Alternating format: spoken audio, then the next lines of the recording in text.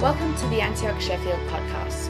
We are so glad that you can join us for today's message, which is brought to you by Pastor Todd Roberts. For more information about Antioch Sheffield, head to our website at antiochsheffield.org.uk. All right, well, in the spring of 1960, Martin Luther King awoke at his house in Atlanta, Georgia, and looked out his front window to see the charred remains of a cross in his front lawn. And for those of you who don't know, the burning crosses was the calling card of the Ku Klux Klan. Basically, they would put these crosses wherever they felt they wanted to intimidate or threaten somebody and say, you're not welcome here, your race is not welcome here, and if you don't leave, something worse may happen to you. Now, I can't imagine, or I can try to imagine, but I've never experienced anything like this. Maybe some of you have, and it's just, I can't fathom what that would be like to wake up to in the morning. All I can assume is that I would just kind of basically go nuts at this. I would call the police, I would call the local media, I would take pictures and put it on social media and denounce whoever's doing this, and there'd be a defiance in me, but there'd also probably be a fear in me as well, and there'd be a big part of me that's worried about my family and wanting to just pack up and leave, which is exactly what they're trying to do in the first place. But this wasn't the first burning cross that Martin Luther King had received on his front lawn, and he knew how to handle it. And of course, by this time, he was a famous civil rights leader, and the local press had got wind of this, and so they had gathered in front of his house, waiting for him to come out. And so he put on his best suit, and he picked up his toddler son, and he walked out the front door of his house, and he calmly picked up the cross. I think we have a picture of it here. And then he did something extraordinary. He began to pray a prayer of blessing towards the people who had done this. He began to ask God to show his love and his favor and his blessing on the people who had put this symbol of hate in his yard. It was such a powerful demonstration. It's one of many times Martin Luther King so beautifully practiced Jesus' exhortation to love your enemy. And today, as we continue in our series, Learning to Love, we come to one of what may be the most challenging topic of learning to love well, and that is loving your enemy.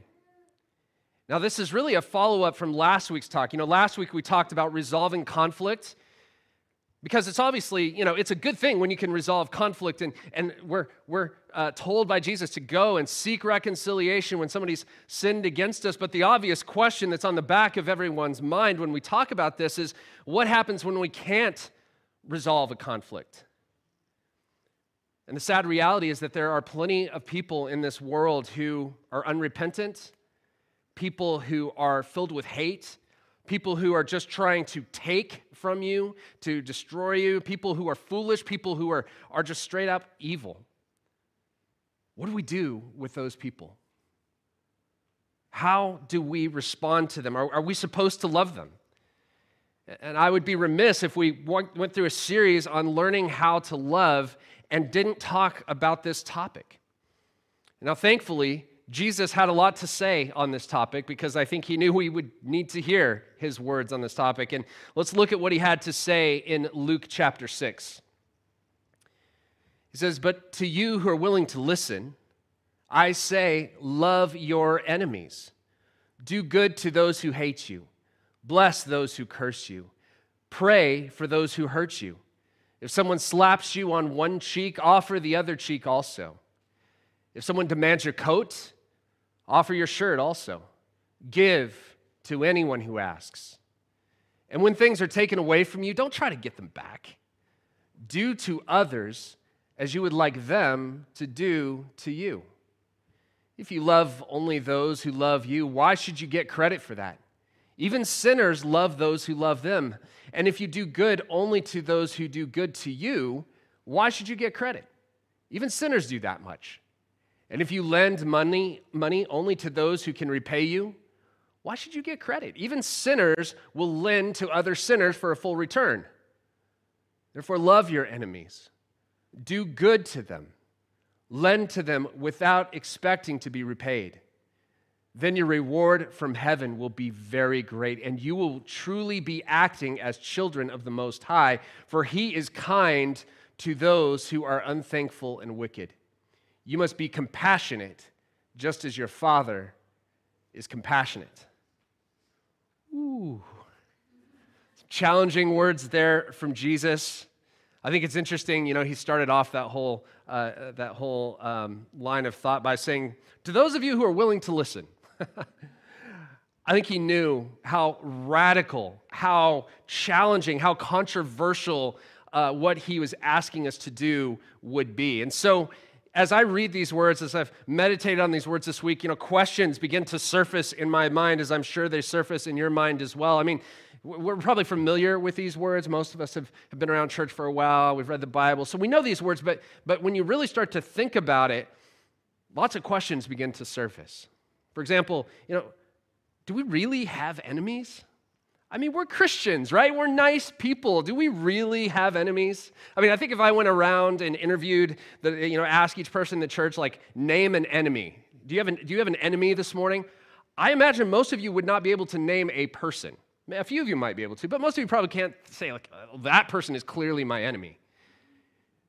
I mean, I don't want enemies. I imagine you don't want them either. And I get that Jesus had enemies, and I imagine if we were living in Ukraine this morning, we would consider Russian soldiers to be our enemies, but is this really relevant for us?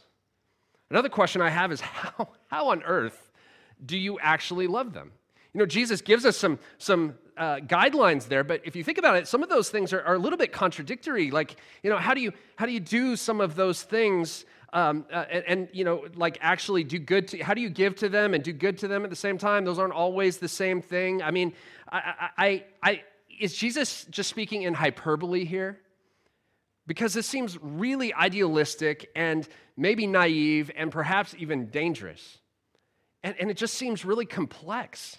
So how do we actually go about loving our enemies? And then I also wonder, why? Like, why would Jesus ask us to do this? How do we get our hearts to the point where we sincerely love our enemies?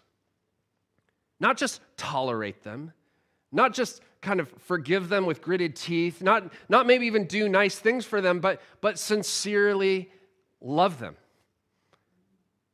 That's what I want to talk about this morning. I want to try to answer these questions. So let's take this first question. Do we really have enemies? Is this really relevant for us? I don't know about you, but I can't say that I have people in my life who I don't know of anybody who hates me. At least I hope not. I don't really know of anybody in my life who's cursing me. I don't know of anybody who's hurt me, except maybe like on an emotional level. I don't know of anybody who's slapped me. I've had people steal from me. That's the one thing that Jesus mentioned that I've actually experienced in my life. One time, though, well, never mind. I'll skip that story. Anyway, but the short answer to this question is, if you're a follower of Jesus this morning, you have enemies.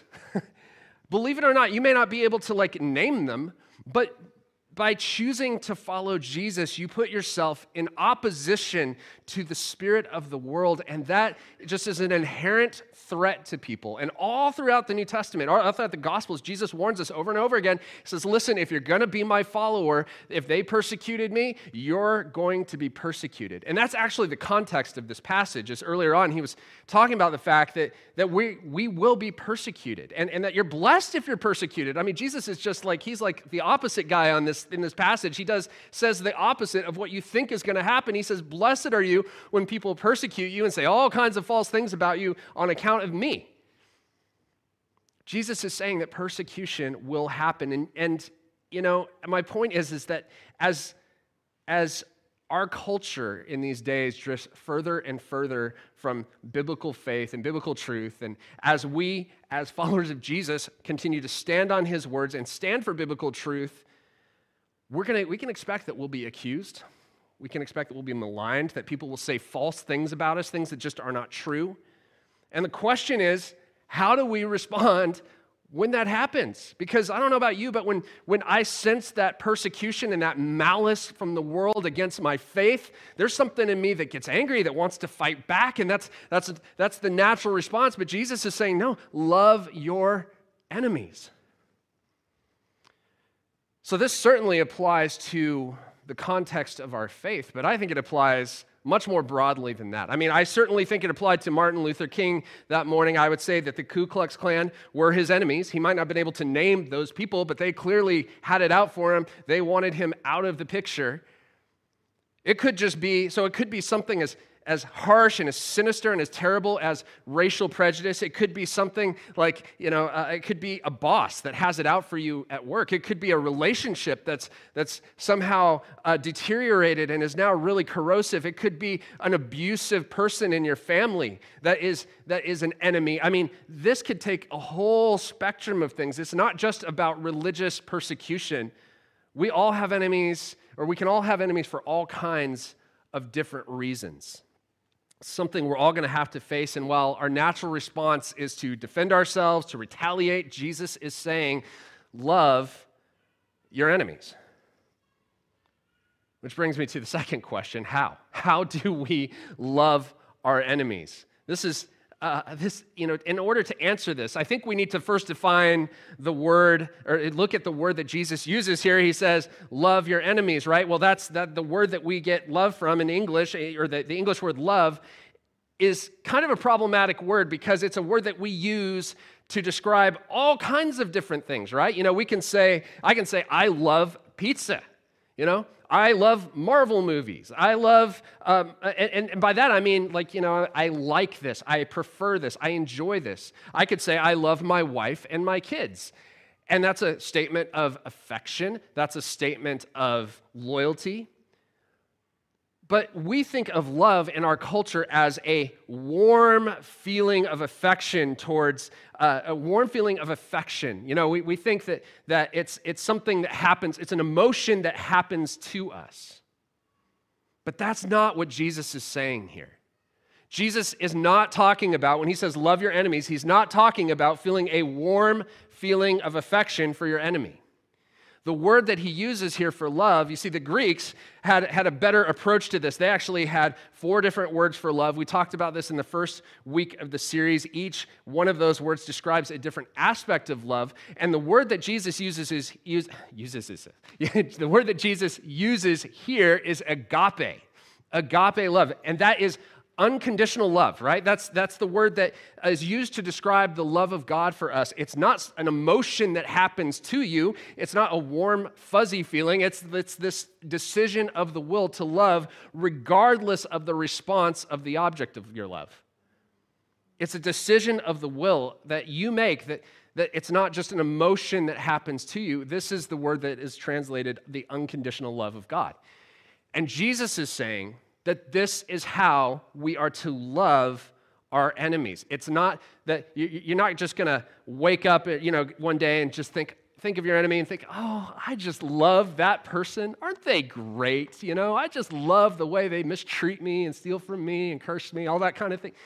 No, you're going to wake up and feel something like, I can't stand that person. But what Jesus is saying is that he wants us to push past that. He wants us, instead of vilifying or dehumanizing that person, find a place of compassion and recognize that even though they're broken, even though they're behaving in such a hurtful way, they're still made in God's image. And they're loved by God. And God wants to love them through us. Secondly, I think Jesus is not instructing us here to be a doormat. It would be easy to read this passage and think, well, I guess Jesus is saying we can't resist our enemies in any way, that we just need to do what we're told and let people walk all over you and take advantage of you, and you just got to take it. But Jesus is not telling us to do that. That's a misinterpretation of this. For example, he's not saying to the wife who has an abusive husband that she should stay in that situation and stay in harm's way.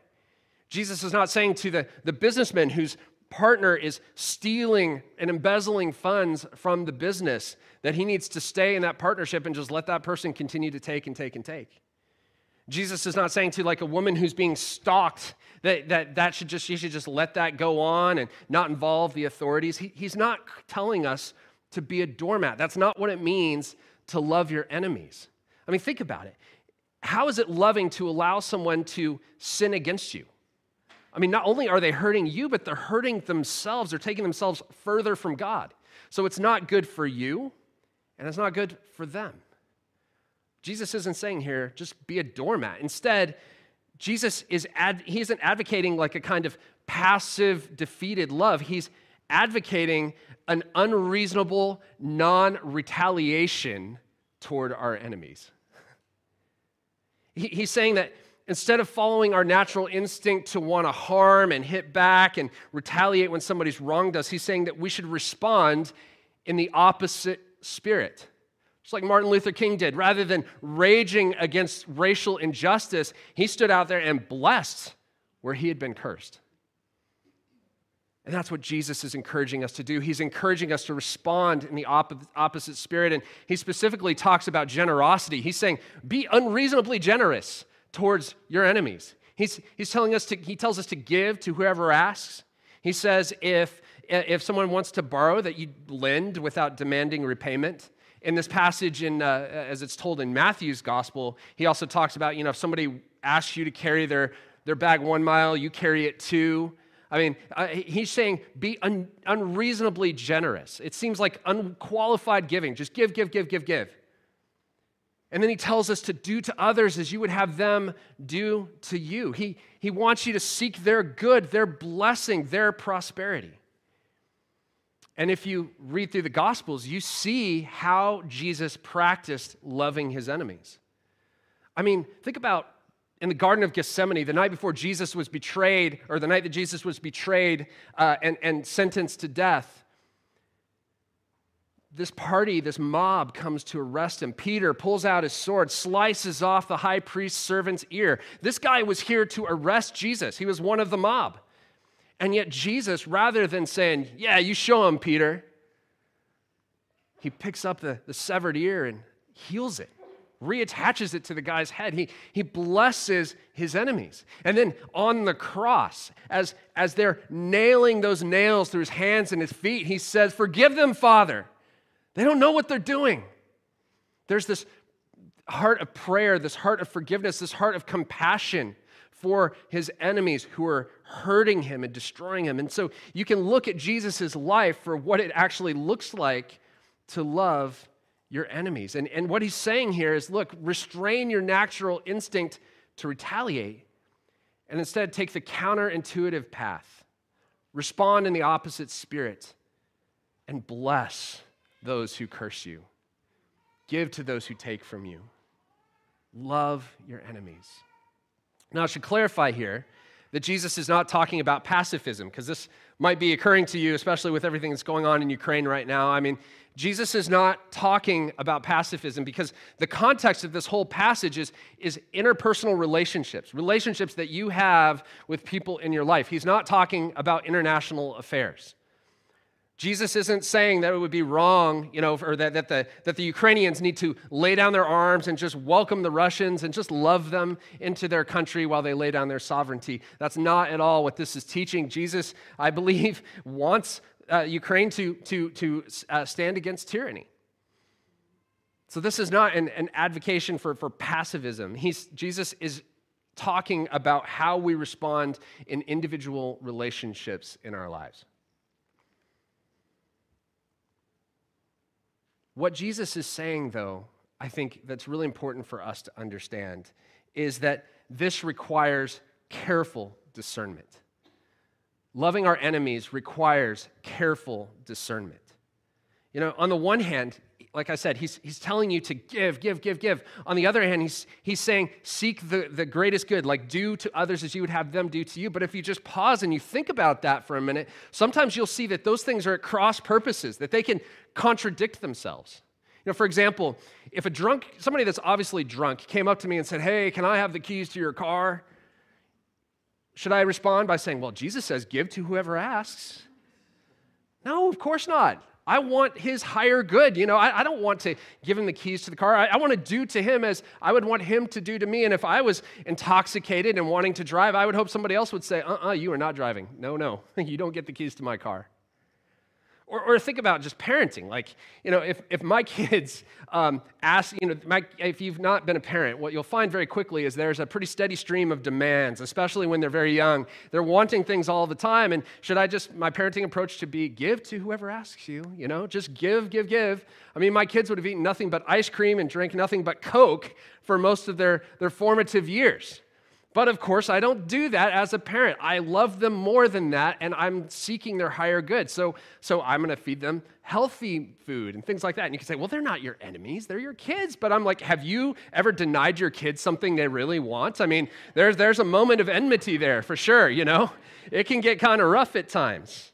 So, these are obvious kind of silly examples, but I'm just trying to illustrate the dilemmas that what Jesus is teaching causes us. And what I'm trying to say is these things are in tension with one another. Yeah, Jesus is saying, give to whoever asks you. That's one way of loving your enemies. It's not the only way. We need the discernment of the Holy Spirit to know how to respond to our enemies in each situation. Another example would be, let's say I'm an employer and I've got a business, and I find out that one of my employees has been stealing from the business, that they're just skimming money somehow, they're embezzling funds. Should I let them get away with it? Should I just say, well, give to whoever asks? Or just love your enemies, bless those, I just want to bless you even though you're stealing? No, of course not. I would fire them, absolutely. And depending on the severity of the crime, have them arrested. You can't run a business and bless the community and bless your other employees if that kind of behavior continues. But let's just say that person calls up a week later and says, hey, listen, I'm so sorry for stealing. Would you please forgive me? Well, the answer, as we talked about a few weeks ago in this series, must be yes. Jesus taught us to forgive as the Lord forgave you, to forgive 70 times 7, to keep forgiving and forgiving. We are required as followers of Jesus to forgive. So of course, I would forgive that person, that employee that's stealing from me. But what if that person went on to say, and I'm really sorry, and can I have my job back? I need money. Should I just give him his job back? Is that what it means to love your enemies? Probably not in this situation. Of course, you want to ask the Lord. I mean, there's all kinds of, things that you can think about and think, well, maybe. But, in general, we're required to forgive, we're not required to trust. Trust is something that's earned with faithfulness over time. And it's not unloving to enemies to set boundaries, for there to be to allow consequences for their actions to have effect. As I said before, Jesus isn't calling us to be doormats. And sometimes loving our enemies means that we will confront them. I mean, think about Jesus when you read through the Gospels, that the same person who said, love your enemies, also made a whip, went into a temple and the temple and cleared out the temple. I doubt too many people were looking at Jesus that day and going, that man is a doormat. He's just a weakling. No, there was a courage, there was a cunning, there was a strength to Jesus' love for his enemies. Or what about when Jesus just goes off on the Pharisees and calls them out on their hypocrisy? He calls them snakes and vipers and sons of hell and whitewashed tombs. I mean, he insults them, and we know they were insulted because they said, Master, do you realize you've insulted us? I mean, they were very clear about it. He was insulting them. And yet Jesus was love in action. This was the most loving thing he could do because these men were deeply deceived, and he was trying to shake them out of their deception. That is loving your enemies. Confrontation can be the most loving thing. Now, please don't take that as license to just go on social media this afternoon and just start insulting people and say, hey, my pastor said this is the way we love our enemies, so you take that, so-and-so, and you take that. That's not what we're saying here. But Jesus, what I am trying to say is that loving your enemies can at times involve confrontation. It can involve setting boundaries. Not out of a desire to punish, but out of a desire that ultimately seeks reconciliation, that seeks the ultimate good of the other party. And there's an account in Dan Allender's book called Bold Love, which I really want to recommend. The whole book is all about loving difficult people. And so we're not going to be able to, I'd love to just walk through this whole book with you all, and maybe one day we will do a series on that, but I really want to recommend this if you want to go deeper on this topic. But he tells about a conversation between an adult daughter and her father, who was an incredibly verbally abusive man. And after prayer and seeking wise counsel, the daughter decided to set some clear boundaries with her father. And that was her way of loving him. He was continually and persistently, habitually, verbally abusive to her. And she realized, hey, just cowering in the corner and just letting him do it, or turning a blind eye, or looking the other way, that's not loving. That's not loving me. That's not loving him. So how can I put a boundary in that breaks this cycle? It just goes on. And so Dan recounts a phone call that they had. The father says, "Hi, honey. I'm calling to see when you will be arriving." Jane, chuckling out loud. "Well, Dad, I can at least say it won't be in this calendar year." Dad, "What? You know your mom is counting on you helping with the big 4th of July party. She won't be able to do it without your help." "Oh, that's too bad, Dad. A lot of catering firms do holiday spreads, and I bet there's some in your area." "Don't get cute with me. You know your mother wants you here, not a catering firm. Now let's get serious. You will be coming home." "Dad, do you recall the conversation a few nights ago when you yelled and called me some terrible names? Well, I told you then I would no longer allow you to sin against me or yourself by enduring your use of rage and shame. Before you get too much more intense, let me make it clear. I will not stay on the phone if that is your manner of speaking to me. Dad, are you willing to think with me about the way you deal with me and, frankly, almost everyone else in our family? Well, fine. I'll tell your mother about your decision. And let me tell you, I have no interest in being lectured by a kid who has no more sense than Dad. I will look forward to the day you do desire to interact. So I'll be talking with you soon. Bye, Dad." That is loving your enemies. That is, it's that loving confrontation that is forcing this father to deal with his style of relating and the way he's damaging the relationships in his family. But she's not retaliating with insults. She's not lashing out in anger, but she's not being a doormat either. She's not cowering in a corner. She's courageously loving her father by confronting him and setting boundaries and refusing to enable his abusive behavior to continue. See, all of these things are examples, whether it's giving with extraordinary, unreasonable generosity, if it's blessing those who curse you, if it's extending grace and mercy and all the things that we've talked about, or if it's setting boundaries and confrontation, all of these are ways that God loves us. Think about how the Bible describes the love of God for us, the agape love of God. The Lord is gracious and compassionate, slow to anger, rich in loving kindness towards us. He is generous to us. He is compassionate towards us, and yet, as it talks about in Hebrews, he disciplines us, and that is a sign of his love. He sets boundaries for us. He allows us at times to encounter the consequences of our rebellion and disobedience to him, not out of a desire to punish, but out of a desire to bring us back to himself. All of these things are examples of what it means to love your enemy, to agape love your enemy. Which brings me to the final question I want to wrestle with a little bit, and that is why? Why does Jesus ask us to love our enemies? Or maybe the question should be, how do we get our hearts in a place where we genuinely love them? We don't just tolerate them. We don't have gritted teeth towards them. We don't just do something nice for them. We actually genuinely love them. Well, Jesus actually answers that question right there in the text. Let's go back and look at it again in verses 35 and 36. He says, "Love your enemies, then you will truly be acting as children of the Most High, for he is kind to those who are unthankful and wicked. You must be compassionate just as your Father is compassionate. And the reason that Jesus says there that we're to love our enemies is because this is how he loved us. You see, I think that we forget that we were once God's enemies. It says that in Romans. It also says it in Colossians, one of my favorite passages in the whole Bible. It says this: you were his enemies, separated from him by your evil thoughts and actions.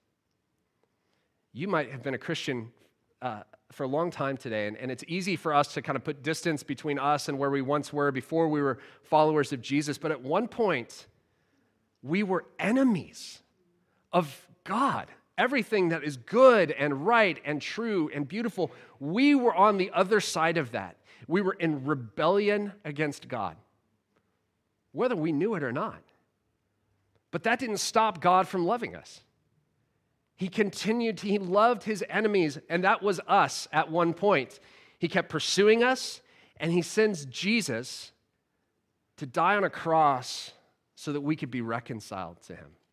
Look at how he finishes this passage. He says, but now he has reconciled you by Christ's physical body through death to present you holy in his sight, without blemish and free from accusation.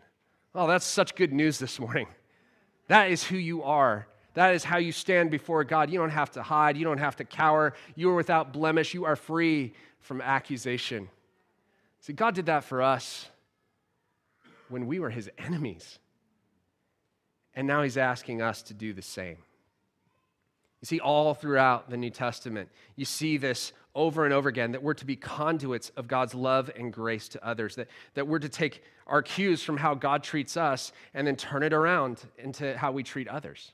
We're to love as the Lord has loved us. We're to forgive as the Lord has forgiven us. We're to show compassion as the Lord has shown compassion to us. And we're to love our enemies because the Lord loved us when we were his enemies. And maybe this morning, that's just, if you struggle with the thought of loving your enemy, you think, no, it's too much what they've done. There's no way I could love my enemy. Maybe the thought isn't to start with, I'm just going to grit my teeth and try to love my enemy. I don't think you're going to get there. I think you might need to start with, I was once an enemy of God, and he has loved and rescued me. And let that sink in until gratitude begins to overflow in your heart just for what God has done for you. And let that be the place that you then turn and begin to love your enemy. I mean, I don't want to pretend that this is easy. It is so hard. I don't think there is a clearer example of needing the supernatural power of God to transform our hearts and our minds than when it comes to loving our enemy. It's not natural, you know? We want to lash out. We want to fight back. We want to get even. But the good news is that if you're a follower of Jesus this morning, his Spirit dwells within you, empowering you, giving you God's DNA, and what might seem impossible for you is actually possible through the power of God to transform our hearts, to transform our minds, to enable us to somehow do what was previously unthinkable, to become the kind of person like Martin Luther King who could calmly put on his best suit, walk out in front of the watching world media, pick up that cross and pray a sincere prayer of blessing. That's what the Holy Spirit can do in us. I think it's appropriate just to conclude today just by looking at what Dr. King had to say about loving your enemies. He writes this in his book, The Strength to Love. He says, the ultimate weakness of violent retaliation is that it is a descending spiral, begetting the very thing it seeks to destroy. Instead of diminishing evil, it multiplies it. Through violence, you may murder the liar, but you cannot murder the lie, nor establish the truth. Through violence, you may murder the hater, but you do not murder hate. In fact, violence merely increases hate, so it goes. Returning evil for evil multiplies evil, adding deeper darkness to a night already devoid of stars. Darkness cannot drive out darkness. Only light can do that. Hate cannot drive out hate. Only love can do that. Love is the only force capable of transforming an enemy into a friend. And 60 years later, we are still in awe of this man who transformed a nation because of his willingness to simply obey Jesus and love his enemy. We can do the same. Let me pray for you. Jesus, we're deeply challenged today by your words and your example. We're challenged by Martin Luther King and his bold love. It feels impossible, Lord, when we think of our own enemies to do the same thing. But Lord, you promised to fill us. You promised to be with us. And Lord, we ask that you would fill us today, that you would help us today to remember when we've been wronged, when we encounter enemies who are persecuting us for our faith or just simply don't like us or out to get us for one reason or another. God, help us to respond with love instead of hate, with forgiveness instead of unforgiveness, with blessing instead of cursing, with unreasonable generosity. Lord, help us to respond in that opposite spirit. God, fill our hearts with your compassion for our enemies. Help us to see them as you see them. Help us to see them as broken children who are broken and acting in dysfunctional ways, but are still people that you created, people that you love, people that are made in your image. And Lord, I pray that you would grant us revelation by your Spirit to understand this incredible truth that we were once enemies, and yet you pursued us, and you rescued us, and you reconciled us, even while we were far away from you. Thank you for doing that, Lord. Help us to love our enemies as you have loved us. It's in Jesus' name we pray. Amen. Thank you for listening today. To listen to more messages like this one, head to our website at antiochsheffield.org.uk/podcast. We are looking forward to seeing you soon.